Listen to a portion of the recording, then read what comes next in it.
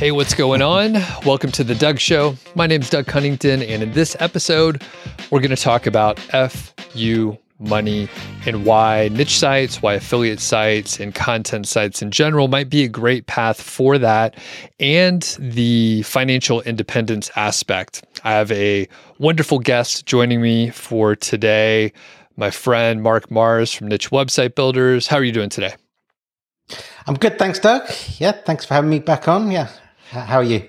Doing awesome today. And it's been a little while since we've talked, and you've been on the show several times, and people should check those out.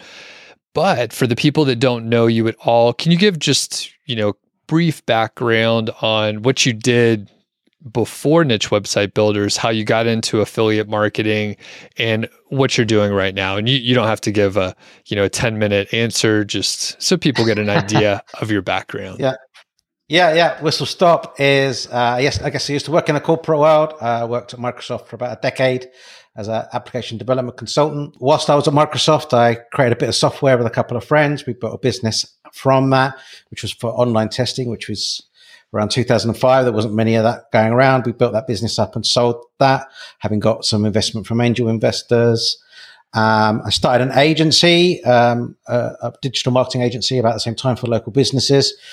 Did that for about 7 years, exited that business, and was working as an SEO consultant at the same time as building up my website portfolio in the website investing space. And then came across Adam, my now co-founder of the business that I currently work in, which is Niche Website Builders, where we do exactly that. We help people find financial freedom through building content sites.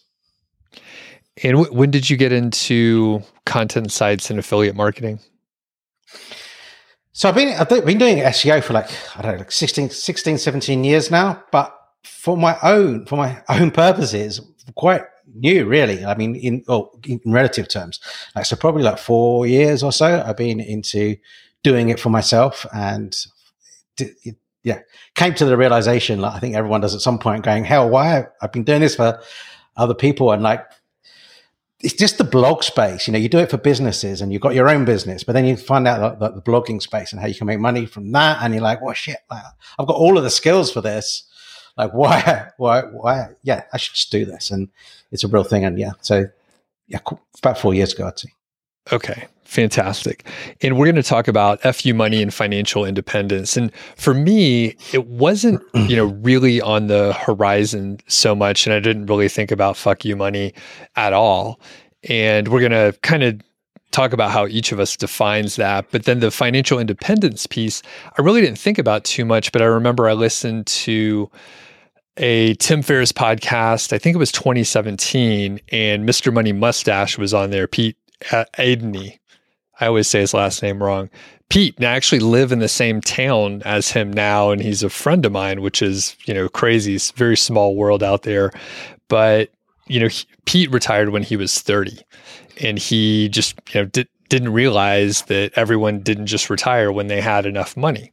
So it's kind of crazy, the little subcultures that are out there, because now I know a bunch of people that are retired and they're in their mid 30s or, mid 40s, but essentially retiring 15, 20 years ahead of their peers, which is kind of crazy, because I just thought, hey, I'll just keep working until I'm, maybe 60, and I'll retire early at the age of 60, maybe 59, and had no concept of what I needed or what FU money was. So for you, Mark, did you have an idea of FU money? And you obviously, based on your little bio there, you worked for yourself for a little while, and you were in the startup space and kind of got out of the corporate chains there for a bit. So talk about FU money and what it means to you.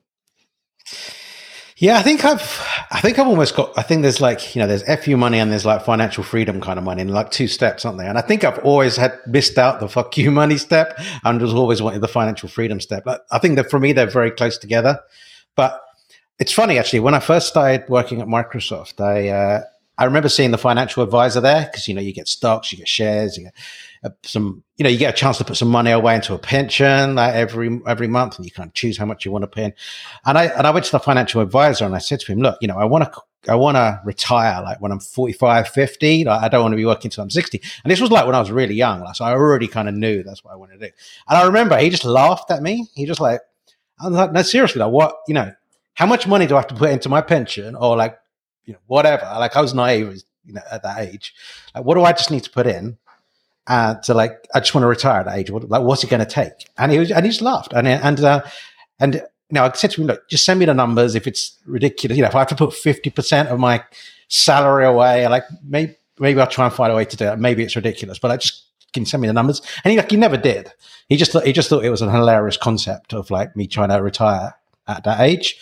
So, I worked for a decade at Microsoft and I kind of put some money away in a pension and stuff. But I guess I realized that it was never going to never make it. But in terms of FU money, I guess like the FU money is the way that I think about it is like I don't have to work a 9 to 5. I can work my own time, and I can make a monthly income. But same income I could make from a 9 to 5 job. So it means I don't have to have a boss. I'm my own boss, and that's the money I earn. Whereas financial freedom is kind of I don't really have to work. That's like I work for fun. I work if I don't think I'll ever stop working, but I'll just do it. I'll do it what I want to do because I enjoy it. And if I ever stop enjoying it, I'll stop doing it. Type thing. Right. So I think that's kind of the next step. So I've got enough money to live the rest of my life comfortably, look after my family, look after their futures, and that's for me. That's like financial freedom, like the next level up. But perfect. Yeah, I don't know if that's the same view as you have. Well, for the FU money, I kind of view it as, specifically being able to tell your boss, F you, like I'm out of here. And I have a quick, very recent story. A friend of mine, she wanted to work 4 days a week. She's had that schedule before. She really enjoyed it. And she was working 5 days a week for the last couple of years. And it had been rough for the last, say, quarter. So she just emailed her boss and said, I want to go to 4 days a week. It's really important to me. Let me know what to do. It wasn't, I would like to do this, or I request, or I'm asking for it. It was, here's my demand. I'm going to go to 4 days a week.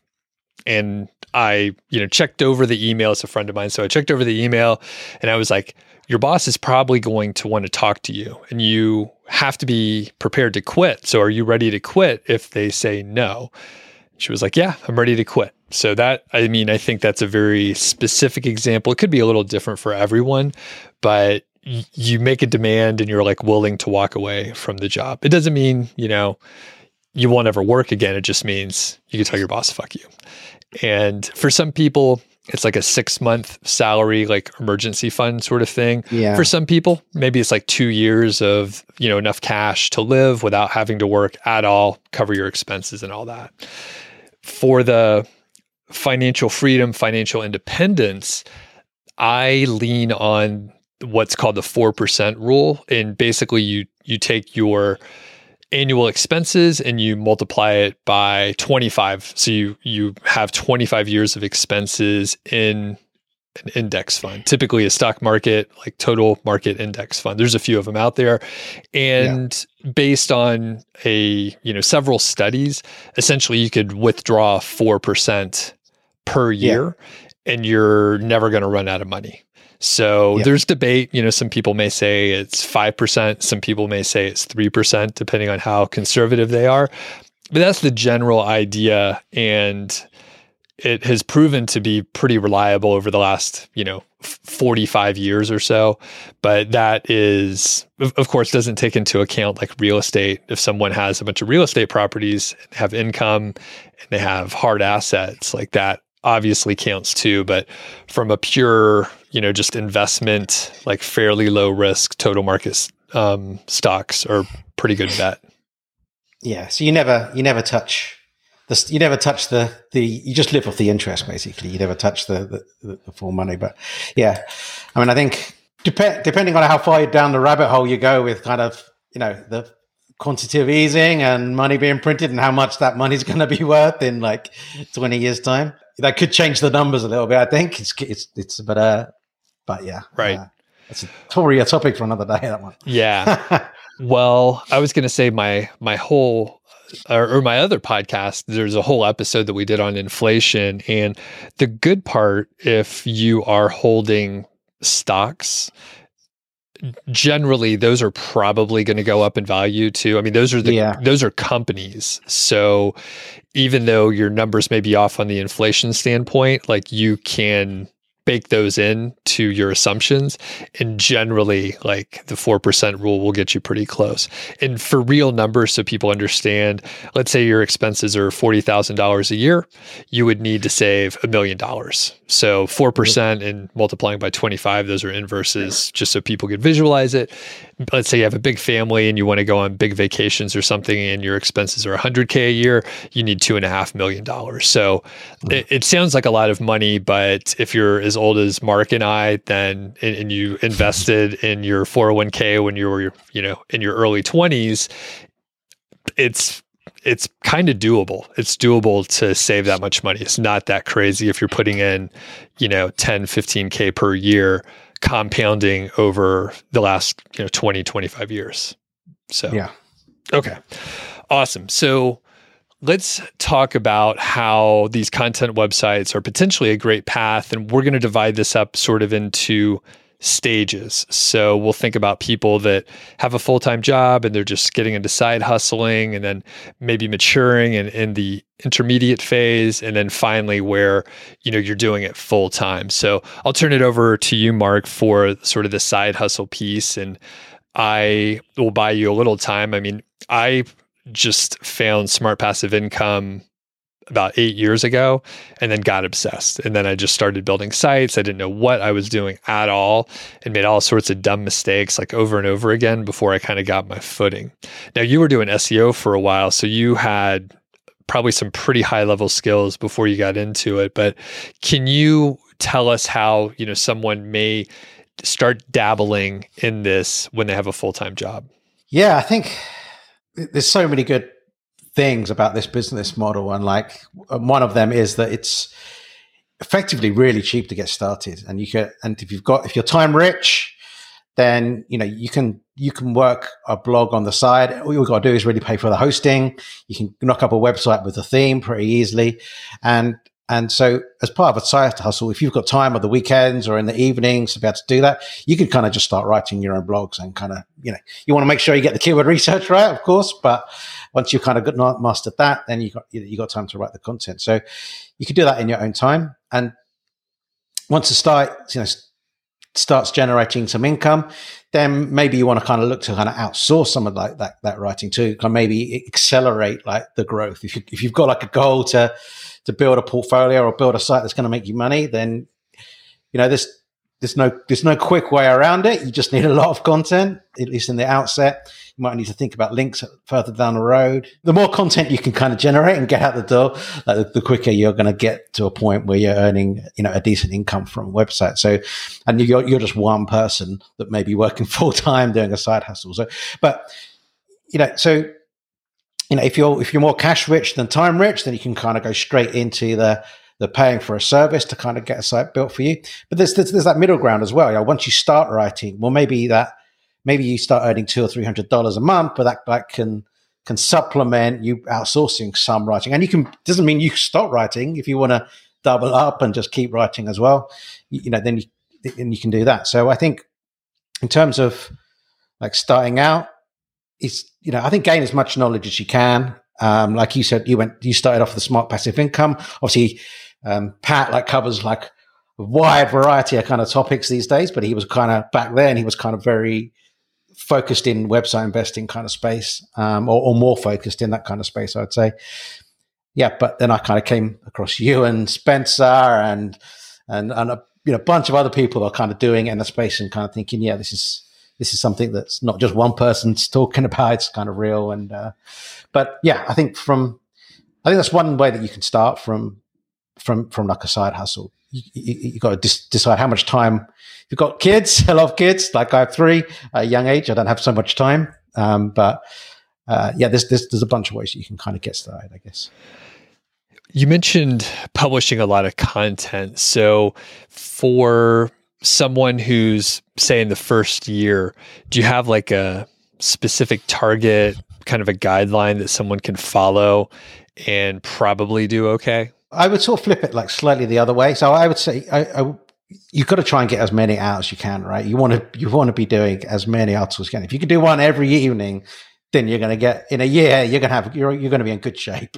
If you can get 365 articles per hour, for example, maybe take a bit of time off. But if you can do that, wow, that's going to set you up really well. Like, what I would say is, like, you just don't want to move too slow. Like, I think you're moving too. If you're looking at doing one article a month, you're moving too slow. Like, you're gonna give up way before your site starts earning any money. Like 12 articles a year or whatever, it's going to take years. And those articles are going to age. They're going to need rewriting and updating before you start earning any money. So, I mean, if you one a week, I think maybe then you'll get to like 50 or so in a year. That's a healthy-ish kind of start. But I would at least try and get a couple of weeks out, so you've got like maybe 100 over the course of a year, and that'll give you a healthy start.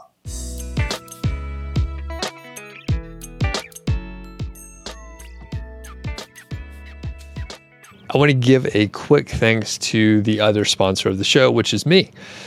I bring you this show every week, twice a week, sometimes 3 times, and it is pretty fun. I enjoy the hell out of it, and it's a blast to chat with people like Mark or Adam, who I'll talk to in a few weeks here, or Christy or Ariel, or all these success stories are super cool, and it's a blast for me to check them out. And I appreciate you listening and watching these shows over on the YouTube side.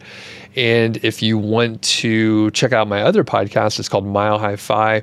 It's personal finance and financial independence. We talk about some, random topics as well, but really it's just my buddy and I hanging out down here in the basement and chatting, trying to make each other laugh. Sometimes we have some more serious conversations. Like recently, we talked about inflation. We brought a guest on who did some research, and she's much smarter than us in that area, and probably many others as well. Paula Pant helped us out on that. And then more recently, we just did an episode on like healthcare and how to think about healthcare, at least here in the US, when you are potentially going away from a W-2 job and you have to figure out how to get insurance without an employer, which is a little more complicated here in the US. So anyway, thanks for checking out these episodes, these shows. I appreciate it very, very much. And let's get back to the episode.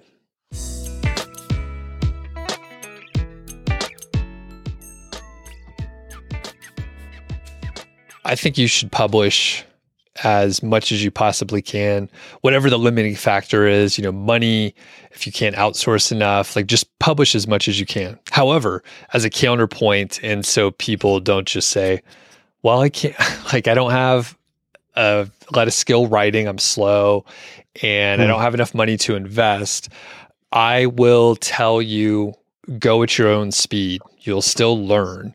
And even if you could only write 1 article per month, let's zoom out and think about where you might be in 4 years.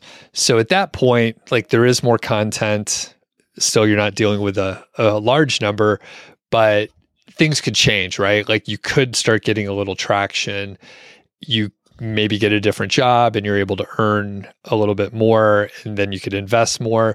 So things could change. So I don't want people to be discouraged if you're like, I don't have much money and I can't publish much and so on.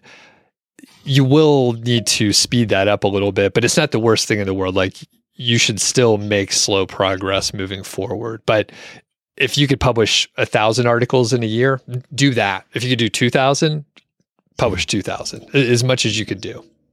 Yeah. Oh, yeah, absolutely. For sure. And as far as like growing, is there anything like specific that people need to think about other than like publishing more content and maybe getting more backlinks and stuff like that? What other pieces? Yeah. So in terms of like growing the site, I guess there's a number of different things I guess you need to think about at this point. So if you're talking about a growing phase, so we're assuming you've already kind of got a bunch of articles, you've got some traffic in there. Of course, you want to continue to kind of start growing growing the site by writing more articles. I'm sort of the mind that you want to be creating as much content as possible before you even start looking at links. Like links should be like at a point where, okay, like I've kind of found or I've maximized all of my low hanging fruit that I can probably achieve with the authority of site I've got. Now I need to get some more authority and I need to build some links. So at some point you kind of want to build links, but I always say just go hard on content first. You don't want to get just 5 or 10 pieces of content and then start building links. Like you're only going to ever get so much traffic to 5 or 10 articles. Like you want to have a decent base of content before you start looking down that road. So there's that. And then there's looking at optimizing the pages that you've already got. So once you've got articles that are ranking or keywords that are ranking, you can start using tools to look at, okay, where am I ranking for specific keywords or specific pages on the bottom of page 1, top of page 2? Like, what can I do for some small optimizations, small changes to kind of push me up to the top of page 1, which is kind of that's where I'm going to get all the traffic increases from. So I think there's a case to be had for that. Do you have any other things in mind for that growing phase? I think one of the areas that people mess up on is thinking that they want a portfolio. So yeah, what happens often, and actually beginners fuck this up a lot too, because they hear maybe you, Mark, or maybe John at Fat Stacks, and people have 8 or 10 sites. Shauna over at Skip Blast, I chatted with her the other day. She has like 28 sites or something, right? So people are hearing about folks that are 10 years ahead of them. And they're thinking, all right, well, if this person's making $80K a month and they have 10 sites, I need 10 sites. But if you look back at someone's history, it's like they worked on one site really hard for like 3 or 4 years. And then they started the second one. Or maybe they started the second one after a year, but they didn't touch it and they just kept focusing. And the fact is, like, no matter what you're working on, if you're working on multiple projects, you're going to be spreading your attention. There's more decisions to make. And I know people are like, well, I have this other site and, it's not much. I just have to like log in there, once a week to draft the post. And then, I also have to update the plugins and, wait a second, the hosting. And then all of a sudden, again, you have all these decisions and the admin, it takes a toll on your brain. And it stresses me out, right? It stresses me out personally, but people don't realize, and they're like, well, it's just a little bit here and a little bit there. And the most successful people I know, they don't fuck around with like a big portfolio, or if they do, it's 10 or 12 years in. So any thoughts on that? You see that mistake pretty often? Oh yeah. I mean, you don't want to spread yourself too thin. If you're trying to create one article for each, again, you're just never going to get that. So yeah, I totally agree. You need to go deep in one. Like the one counter I would say to that is, particularly if you've got money to invest, you're more cash rich than time rich. Then the thing with building sites is that not all of them take off as well as each other. Not all of them take off as fast as each other. So going one, it's kind of eggs all in one basket. It's going to go as fast as it goes. It'll get there in the end for sure. But, we've definitely had scenarios where we've had clients that work on, that have come to us and we've bought multiple sites out from them at the same time because they do have this portfolio idea, but they just want to get there faster and they've got the investment to do it. But what tends to happen then, and this kind of happens the way that I do things as well, which I'll go into, I guess, but what you'll find is that you'll clearly spot a winner or 2 winners out of those sites that you build, and you go, right, now I'm just going to go all in on those. Forget those other ones for a while, let them age a bit longer. Maybe they'll start to show some fruit, but like, these ones are clearly the winners, and these are the ones I should invest in. And so the counter to that is like you get to put more horses into the race and then choose the winners. And for me, quite often I do something very similar to that, where I will just put like 30, 40 posts on a few sites and let them age and let them see what happens, and then pick up again at a later date the ones that are like really showing signs of doing well. Because sure, you can struggle through and kind of get there in the end with any of the sites, but if you can get there a whole lot faster with 1 or 2 of them, then why wouldn't you pick that route? So, how long, in that scenario where you have a few sites aging, let's assume they're all like kind of the same age or so, although maybe it doesn't matter for this question. What I'm getting at is, how long should it take to, say, start getting some impressions on the Google Search Console, how long to get some actual traffic and to earn money? Maybe set us up a timeline from, 6 months, 12 months, 2 years, something so people have an idea what to expect. Yeah. So, I mean, I guess it depends whether you're starting from a fresh domain or an age domain, which we can kind of cover as well separately. But if you're working with a fresh domain, it kind of doesn't matter if you are kind of working slowly with a fresh domain, because it's going to take a while. It's just the most common reason for people failing is that they give up too soon. And what you got to understand is that it's going to, from a fresh domain, you're going to be investing time into essentially what feels like a black hole and looking like you're getting no results for quite a long period of time. And that could be at least 5 months and easily looking up to like 12 months before. And what you'll see is you look in the future, you look at your graph and you just see like no change, and like barely anything. Well, it looks like nothing, but at the time it's like 20 extra visitors that month compared to the last month in the first few months. And again, it depends how much content you're building.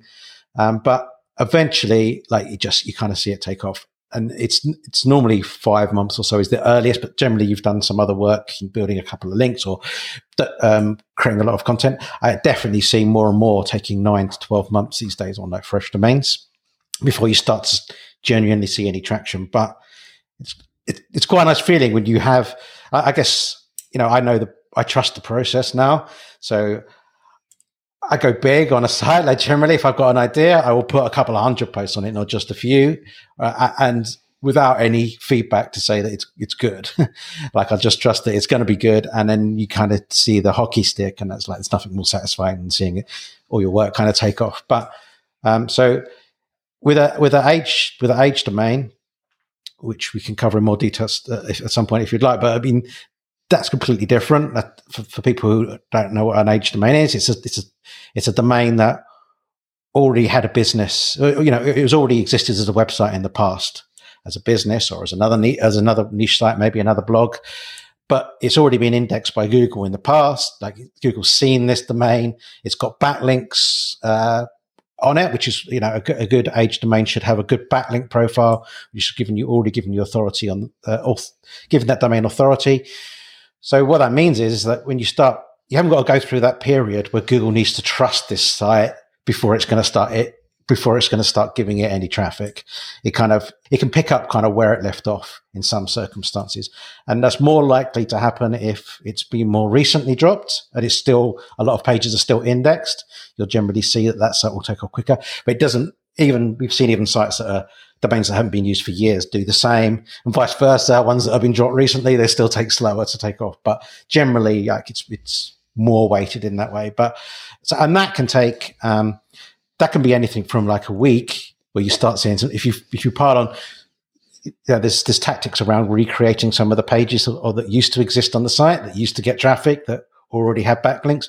If you recreate those, quite often, if they're already getting a lot of traffic, that can bump you straight back up and you can start seeing traffic real quick. So, but again, even those domains, I would say that the time period is less. Normally you're looking at 5 or 6 months as kind of the longer, this is the time you kind of have to wait before you start seeing stuff with an age domain generally. Some a little bit longer, but ultimately you're playing that waiting game. But at the end of the road, you've still got a domain that's got some backlinks and some authority to work with. So even if it does take longer, you still arrive at a point where you've got a more authoritative site that you can go after more keywords, and potentially you've got more chance of success with ranking for any keywords within the niche you're in. And I'll just repeat to make sure I generally have it for like a brand new domain. You're looking at 5 or 6 months before you start getting, some appreciable amount of traffic. And at the longer end, it could be 9 to 12 months, just a much longer sandbox.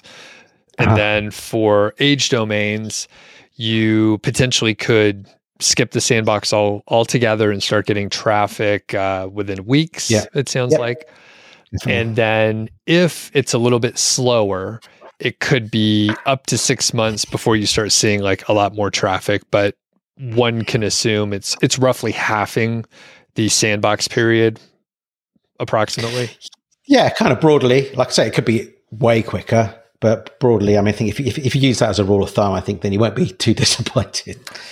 And what risks do you have with using an age domain? I mean, sometimes does it not work out? Have you heard that scenario? Yeah, I think the risk. I mean, okay, so to cover like some of the risks are you've got to check the history of the domain to make sure that it hasn't been used for purposes that you wouldn't want it to be used for in the past.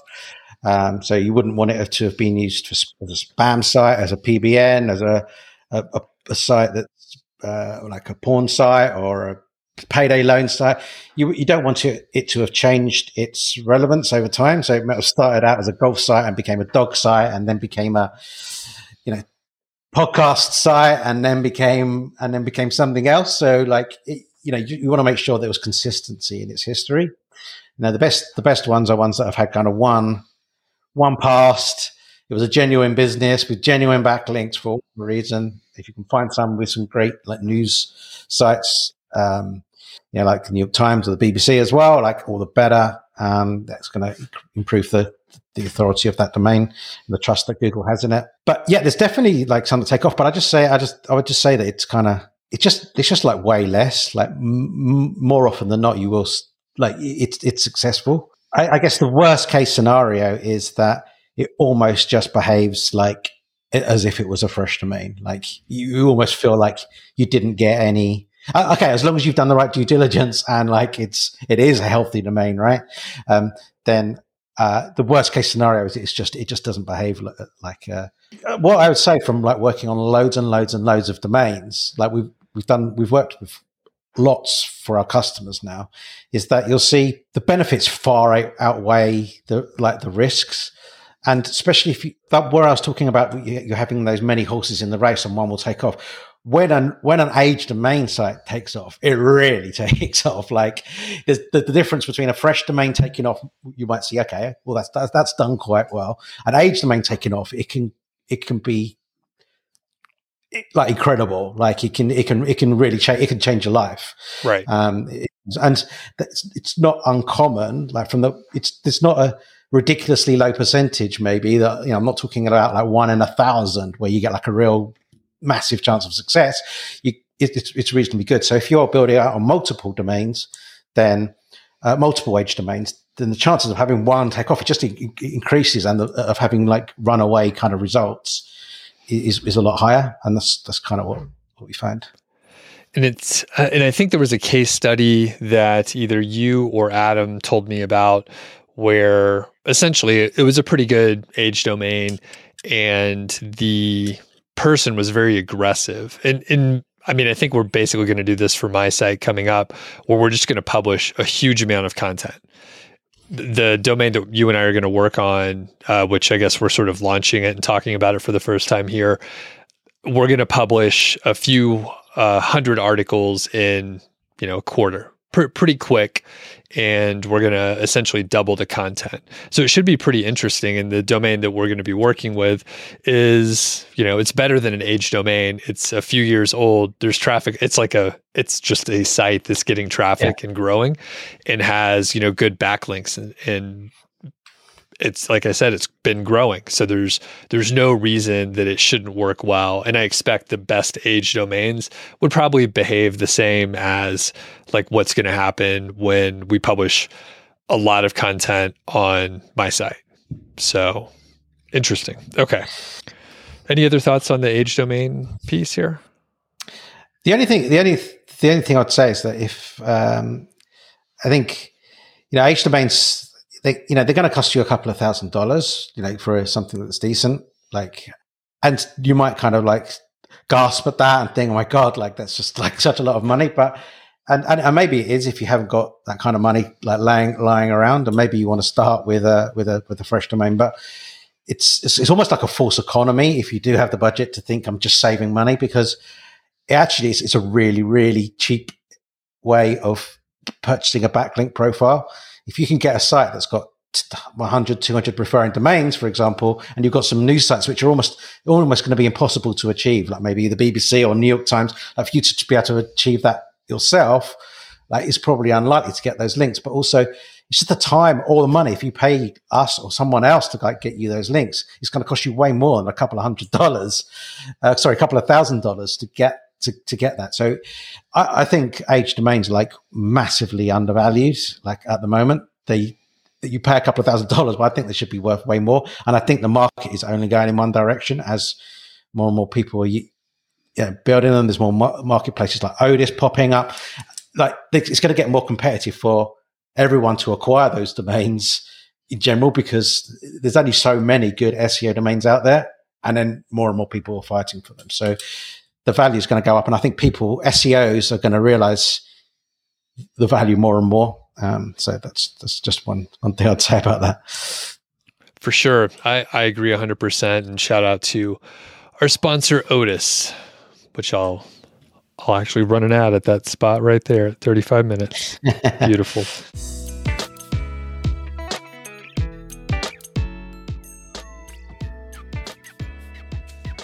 Thanks a lot to Otis for sponsoring this episode. They're the source for aged and premium domains with built-in SEO, and it'll help you get a head start on your website most likely. So the featured domain for today is lightbuckets.com. This is generally in the outdoor/recreation area, and it deals with telescopes. So this is a site that used to sell research-grade telescopes. Now, I'm not sure you'll be able to easily drop ship those or anything like that, but you can certainly have a review site on basically any kind of optics. So you could cover telescopes again, but you could also cover maybe like the software that you would use for some astrophotography, maybe some software for controlling the telescope and that sort of thing. But you also could cover some of the equipment that you might need, as well as any informational topics. Now, when we have a look over on Ahrefs, we can see it's a domain rating of 43 with 334 referring domains, and 171 of those are due follow. And it's pretty impressive to have the domain rating at 43, especially considering the last traffic that we can estimate here from Ahrefs was back in kind of the middle of 2017. So it's been a few years, yet it still retained a very high domain rating, which is pretty cool. So you could have a look at this domain over at Otis. And one thing I forgot to mention, it's 15 years old. So a lot of age on this baby. And you could have a look at some of the, older, what do you call it? The screen grabs, like over the years, you can see what it was like back in the day. So anyway, you could have a look over at Otis. That's odys.global. If you join using my affiliate link, you can get $100 in your account, and I would get a bonus if you happen to buy anything, which I appreciate. Not a bonus, but a commission. It's called a commission. All right, so thanks to Otis, and let's get back to the interview.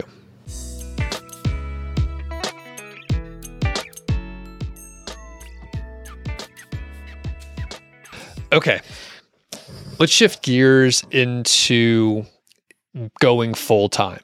So do you have any guidelines or suggestions for people for when they should go full-time? And I think sort of the spectrum that we're looking at here is if someone should make the leap before they have replacement income. Maybe they're making $500 a month and they need to make $5,000. Should they, could they approach it that way and say, I'm going to try to make this a full-time thing, or when to pull the trigger? So I'll throw it over to you, Mark. Yeah, I think everyone's circumstances are different, and I think everyone's appetite to risk is different. So I think it can vary from person to person. So you've talked about that FU money as well. That makes it different as well. So if you've got money in the bank, if you can live for 12 months and you've got that money in the bank, then maybe that changes the perspective a little bit as well. What I would say is that if you've got 12 months to live though in the bank, but you need some money to invest in building a site or whatever, that's probably not enough. Don't just have a year's worth of money, because it's we're playing the long game with these. But I treat building sites like a conveyor belt. I have always a few warming up. It's going to take me a year or two before they come to fruition. And then I have some that are making me money now. And then I have some that I try to sell off at the top to make big chunks of cash. But then I have the monthly incomes along the way.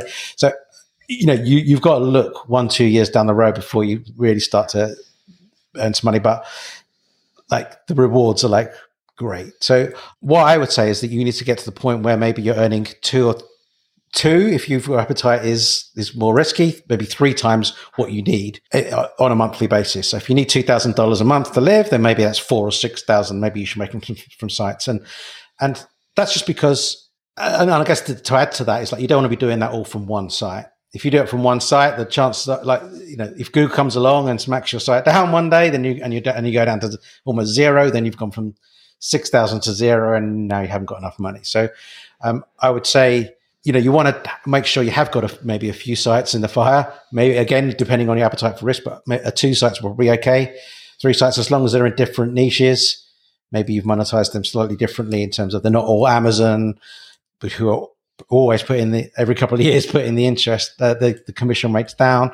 That's going to happen again. So I think that, and there's that mix, right? You've got some money in the bank, and then you've got like, so maybe if you've got some money in the bank, maybe you only need two times your income. And I guess if you've got 2 times your income, maybe you're saving some of that away each month as well. So if one does then go, you've built up your nest egg a little bit more, or your buffer a little bit more. So, but I think if you've got nothing else, you want to at least get to like 2 to 3 times like what you need monthly to like feel comfortable and have that spread across 2 or 3 sites as well.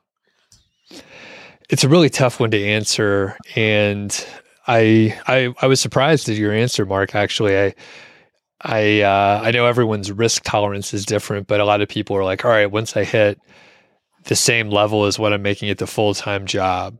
Now, one thing I'll throw in there is you have to look at your whole risk profile. I was chatting with a friend, Paula, and she has a bunch of real estate. She has a bunch of rental properties, and she's actually paid for those outright. So she owns all the properties.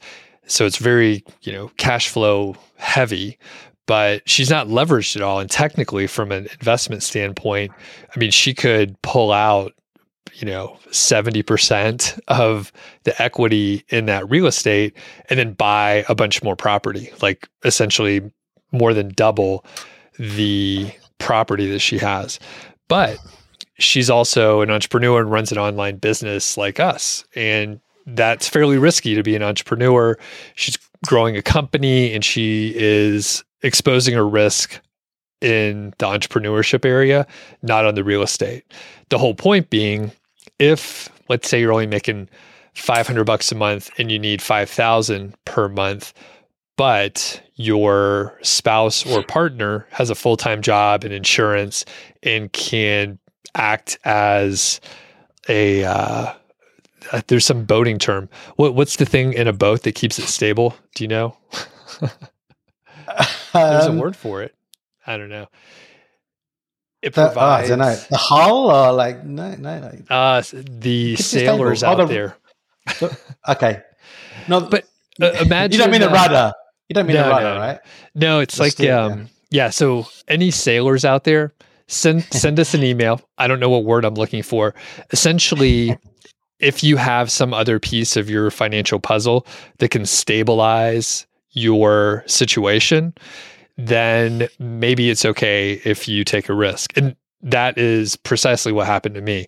When I got laid off in 2015, I think I was only making maybe $2,000 a month or so. I was making some money online, but not replacement income. But my wife did have a job, and through skillful negotiation, I was able to get her to let me try to build a business, which turned out great. The first year was, rocky ups and downs and that sort of thing. But her full-time job helped stabilize the situation.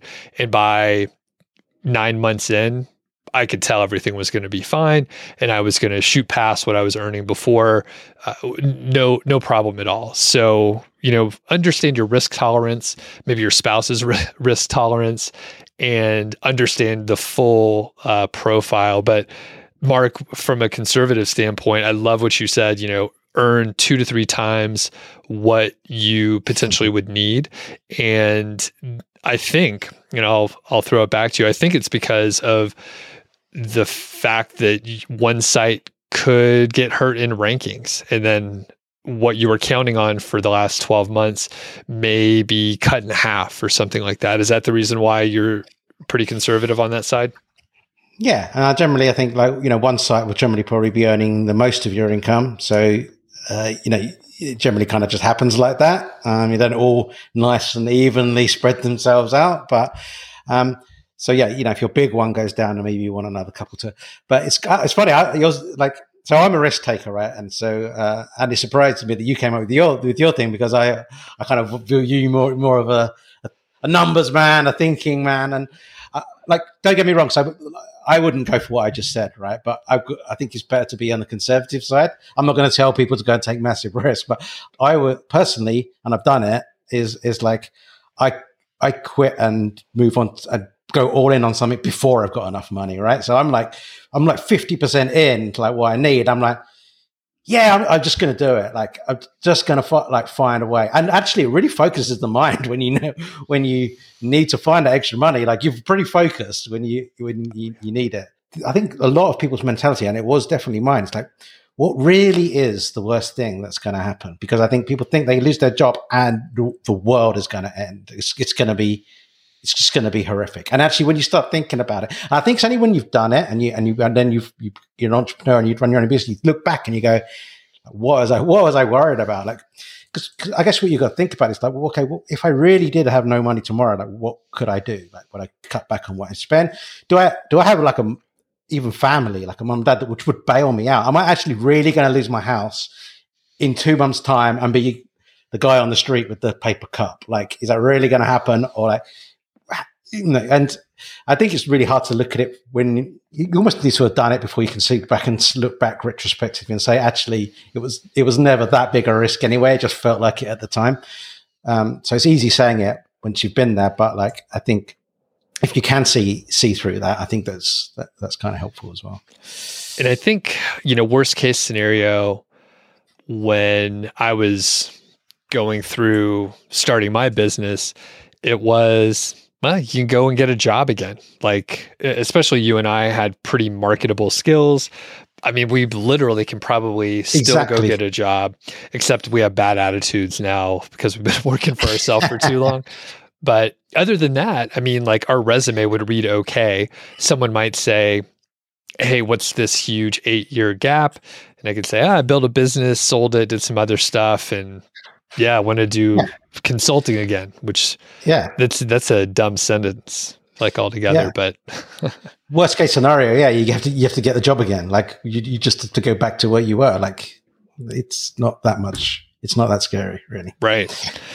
Okay. So let's talk a little bit about mistakes. And like you said, you've worked with a lot of clients now, and you've coached and helped a lot of people along the way. What mistakes do you see beginners make specifically, or misconceptions they may have about the whole process? Yeah, so I think, like you say, trying to spread themselves too thin is definitely one, and having multiple sites and not focusing their attentions all on one thing. I think we're constantly trying to set people's expectations for, like, this is the long game that we're playing here. Like, not like, it's, if you're planning on this earning you a monthly income in 3 months' time and you're starting from scratch, like, this is not for you. This is not going to happen. Like, you really have to, you just have to know that it's worth it when you get there, but it's going to take a while to get there. So I think that is a problem. And like, so giving up too soon is kind of definitely the most common thing. And I had another thing there, but I've kind of forgotten it off the top of my head. I'll let you go with some, and then I'll try and remember. Well, all the ones that you mentioned, those are good. The other piece is jumping from one thing to another. So it's similar to the focus, but someone might start with affiliate marketing, and then they get a little bored. They're like, well, I'm going to try drop shipping now. And then they run out of money to run ads, and that didn't work out. And then they're like, well, I'm going to try Kindle publishing.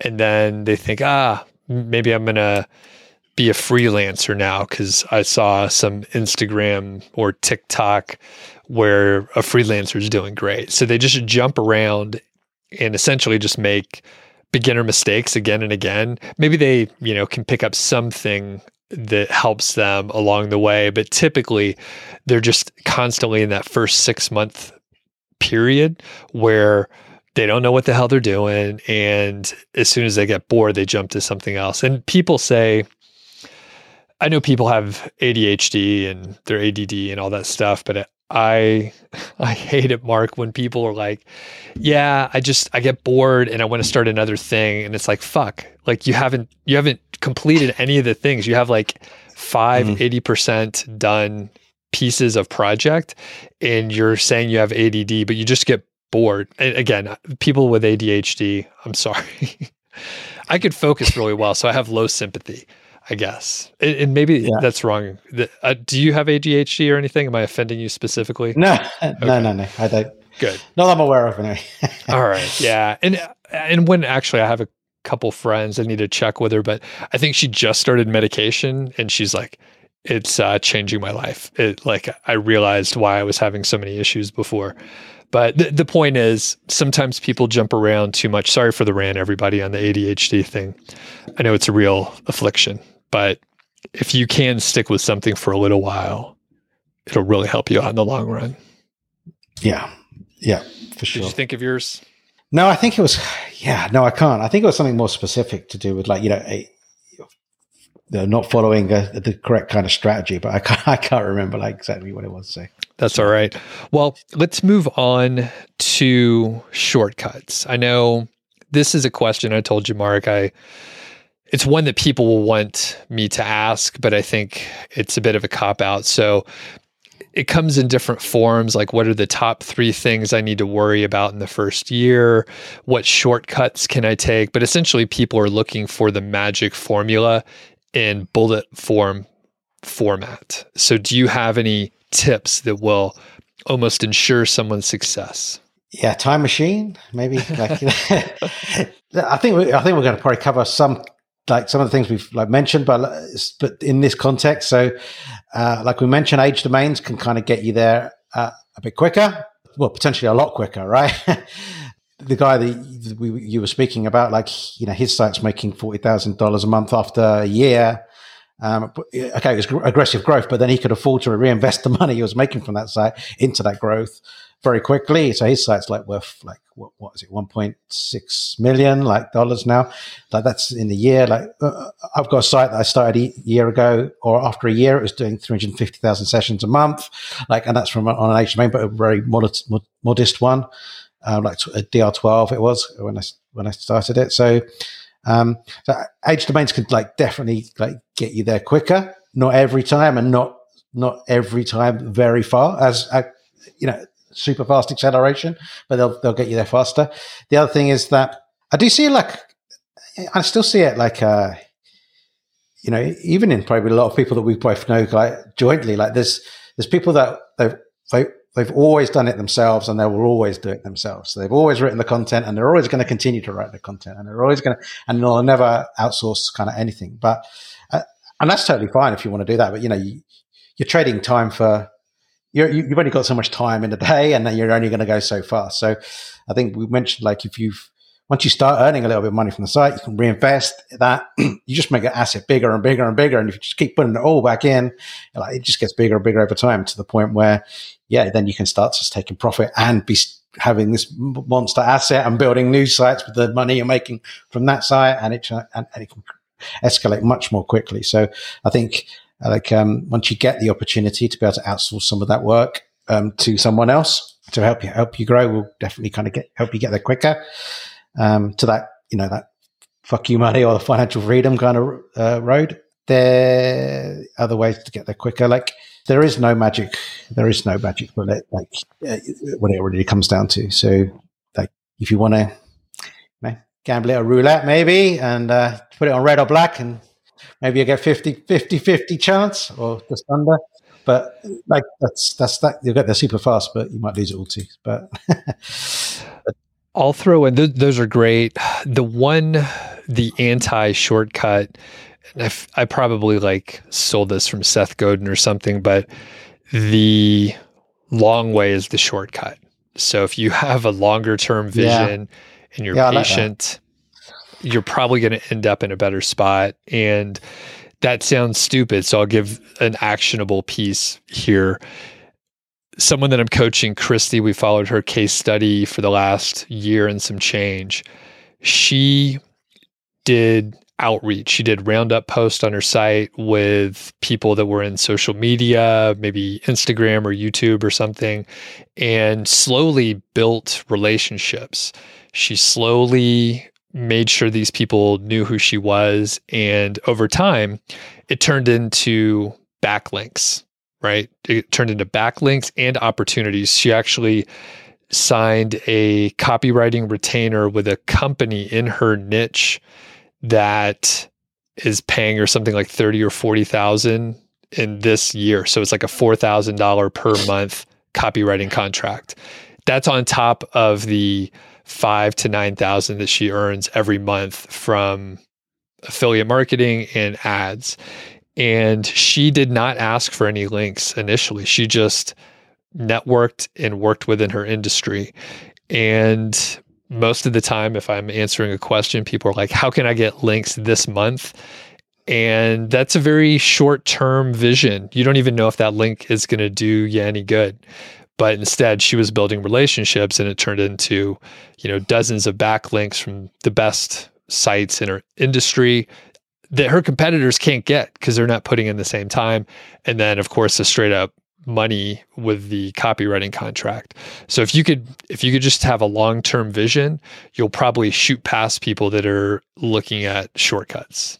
Absolutely. I think every site that I start, I try and think about what could it be as a business down the road. Like 99% of like people in our space stop at the monetizing with ads and affiliate, and they don't think about what kind of real business could it be? It might have a YouTube channel in the future. Might I have a course that I sell in the future, or for consultancy services. Might have a physical product, or even a physical storefront, like in the future. Like, how is it going to be a real business one day? And I think building those relationships are, you're thinking longer term then. But what I'd say also as well, if you do have the time and you are going to invest and you are thinking those many years down the road. Now, I think to some extent, at least, you can start thinking, reducing your that requirement to have multiple sites to lower your risk. Because if it's just what 99% of people do, which is just ads and affiliate, they're much more likely to be knocked down at something. But if you've got a genuine site where you've got genuine links and you're doing genuine things, one site probably could be enough, because it is as genuine and as authentic and as real as it gets. And it doesn't not say that it doesn't happen, but it's much less likely to happen that Google's going to get upset about what you're doing. 100%. All right. Well, any other broad thoughts about the sort of path that a person can start from side hustling to growing to going full time? And then, we talked about potentially some of the risks and quote shortcuts or long cuts, as I changed the answer in the question. So any other broad thoughts about this? I don't think so. No, I think we kind of covered. I think we covered quite a lot there in that time. So no, I can't think of like any kind of overriding thought. I guess would be. I mean, it is just what it is. I mean, if you're starting out, then you want to try some things out first, and make some mistakes, and don't maybe your first site isn't the site that you end up with, but like the other thing, I guess, where people fail is like not just that they give up too soon, is that they never start. Like they think about it, they go on for ages researching the niche. They've got to find the absolute niche, the killer niche, the niche that's gonna help them quit their job. And if you just and there's so many people I know that just never get started. They just procrastinate at that stage of like wanting to get started and never get started. Just get started. Like if and you'll learn along the way. It definitely favors people that take action. And I've seen, this is an interesting sort of concept, but I've seen people that I'm going to use harsh words in my description just to make the point. Like less intelligent people do really well because they're focused towards action. So they'll make bad mistakes. They'll not think about things. They won't think things through. And they make poor decisions occasionally, but they're favored towards action. And usually the mistakes are not catastrophic. They're just kind of a series of small mistakes or dumb decisions where an external person might think, why did you do that? That was kind of dumb. Some very smart people that I know are in the analysis phase for 2 years. It's procrastination. It's a form of perfectionism where someone will keep analyzing and they want to get more keywords. They want to make sure the keywords are right. They want to make sure the niche is profitable. They're checking and researching for way too long, and they are very smart and they're trying to get as much data as possible. But just because they have more data doesn't mean they're going to be successful, and they're just not taking action. So it's very interesting. And I see you nodding, Mark. I mean, you've seen this too, right? Some people are in analysis phase forever. Oh, I think absolutely the people that are most successful, probably in business and in entrepreneurship, but even definitely in the website investing space, are not the best SEOs. The people that are like most successful, the best SEOs aren't generally the ones that are successful. It's definitely that way around. Like the people that are most successful definitely aren't the best SEOs. I'll just leave it at that. But like they're the ones that are taking action. Action by far trumps kind of knowledge. And actually, the other great thing about this business model is like it's not. You can go deep and really analytical, and you can kind of try and work on the latest. Like strategy and go deep on like that kind of stuff. At the end of the day, content and links, good keyword research, of course, but content and links, get that done and you're going to find some sort of success. You don't have to be some kind of guru, of SEO guru. Like it just take action. Like you say, I think that is more important than anything. Perfect to end on that. Mark, where can people find you? They can find us over at nichewebsite.builders is the website where the business is.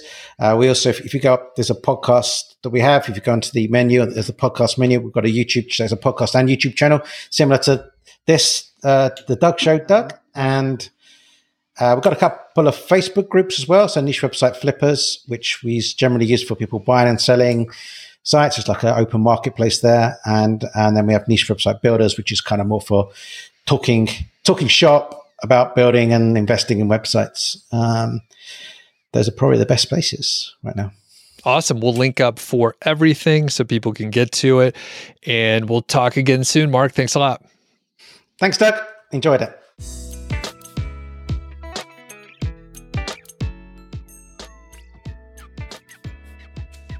Thanks for checking out this episode, and be sure to check out Mark's agencies, Niche Website Builders, and they came back on as a sponsor for the live streams and for the podcast. So we're actually starting to work on a new project together, kind of a case study. And this is built on top of a site that I created, and they actually did most of the work. I outsourced most of the work in the first year to them. I did a little bit on my own, hiring some of my own writers, but after some age, after some time, it's actually getting a pretty significant amount of traffic, and we're going to do a lot of work on it in kind of a short time. So I'll probably talk about it, I will definitely talk about it more coming up. So keep an eye out for that episode where I explain where we're starting from, the foundation that we're starting from, and what we're planning on doing. And then we'll track it along the way. So it'll be a fun collaboration between me and the team over at Niche Website Builders. And hopefully we'll be able to bring you some exciting information. Now, one thing that I could tell you about is we're going to approach all informational content. So after talking to several people in the last year, especially Charlie, he was just on an episode, and he has been on several episodes, and just some of the conversations that we've had off the record as well, it makes me think like, oh man, I kind of want to try it out and just publish this informational content. It'll be interesting. It'll be fun. There is the niche that we're going to be working in. So now I'll probably give some analogies in the future, but the niche that we're working in, it seemingly has endless keywords, or at least more than I would be able to get to. So without trying too hard, I could probably come up with 10,000 keywords or so, and they would be, roughly formulaic. I could potentially outsource it in a very easy way and have someone else do the keyword research. And it is, much like Charlie, it is not as important to have a lot of search volume. It's more important that someone is kind of searching for it somewhere, and there's some, research that we can do to validate that. But like Charlie, I'm at a point where I can recognize that these are probably viable keywords, even though it may not get a huge amount of traffic. It will get some traffic over time. The cool part is almost certainly some of these very low search volume or zero search volume keywords, if one were to check, you will end up with an anomaly where some of these are going to get way more traffic than you expect. It could be a trending topic. It could be something like that. Or it could just be a lot of people are searching for similar terms, long tails of the primary keyword which we're targeting. But generally, it's going to be, very low competition, very low search volume, informational, and the niche that we're going to be operating in, we're not going to run out of keywords. So I'm excited, and hopefully we'll be able to publish the episode pretty soon where I lay out exactly what we're working on. And then I will most likely have updates, I would say once a month, maybe a little bit more frequent, but they're going to be, kind of quick updates, kind of like what Alex at WP Eagle will do. He has his scheduled updates, but occasionally if something interesting is going on, he'll provide an update, a little shorter one. Sometimes it's a, man on the street kind of thing. He's walking around, which is cool. I'm starting to ramble now, so I'm going to go ahead and finish it up here, but definitely check out sponsors of the show, check out the other podcast, and I will catch you on the next episode.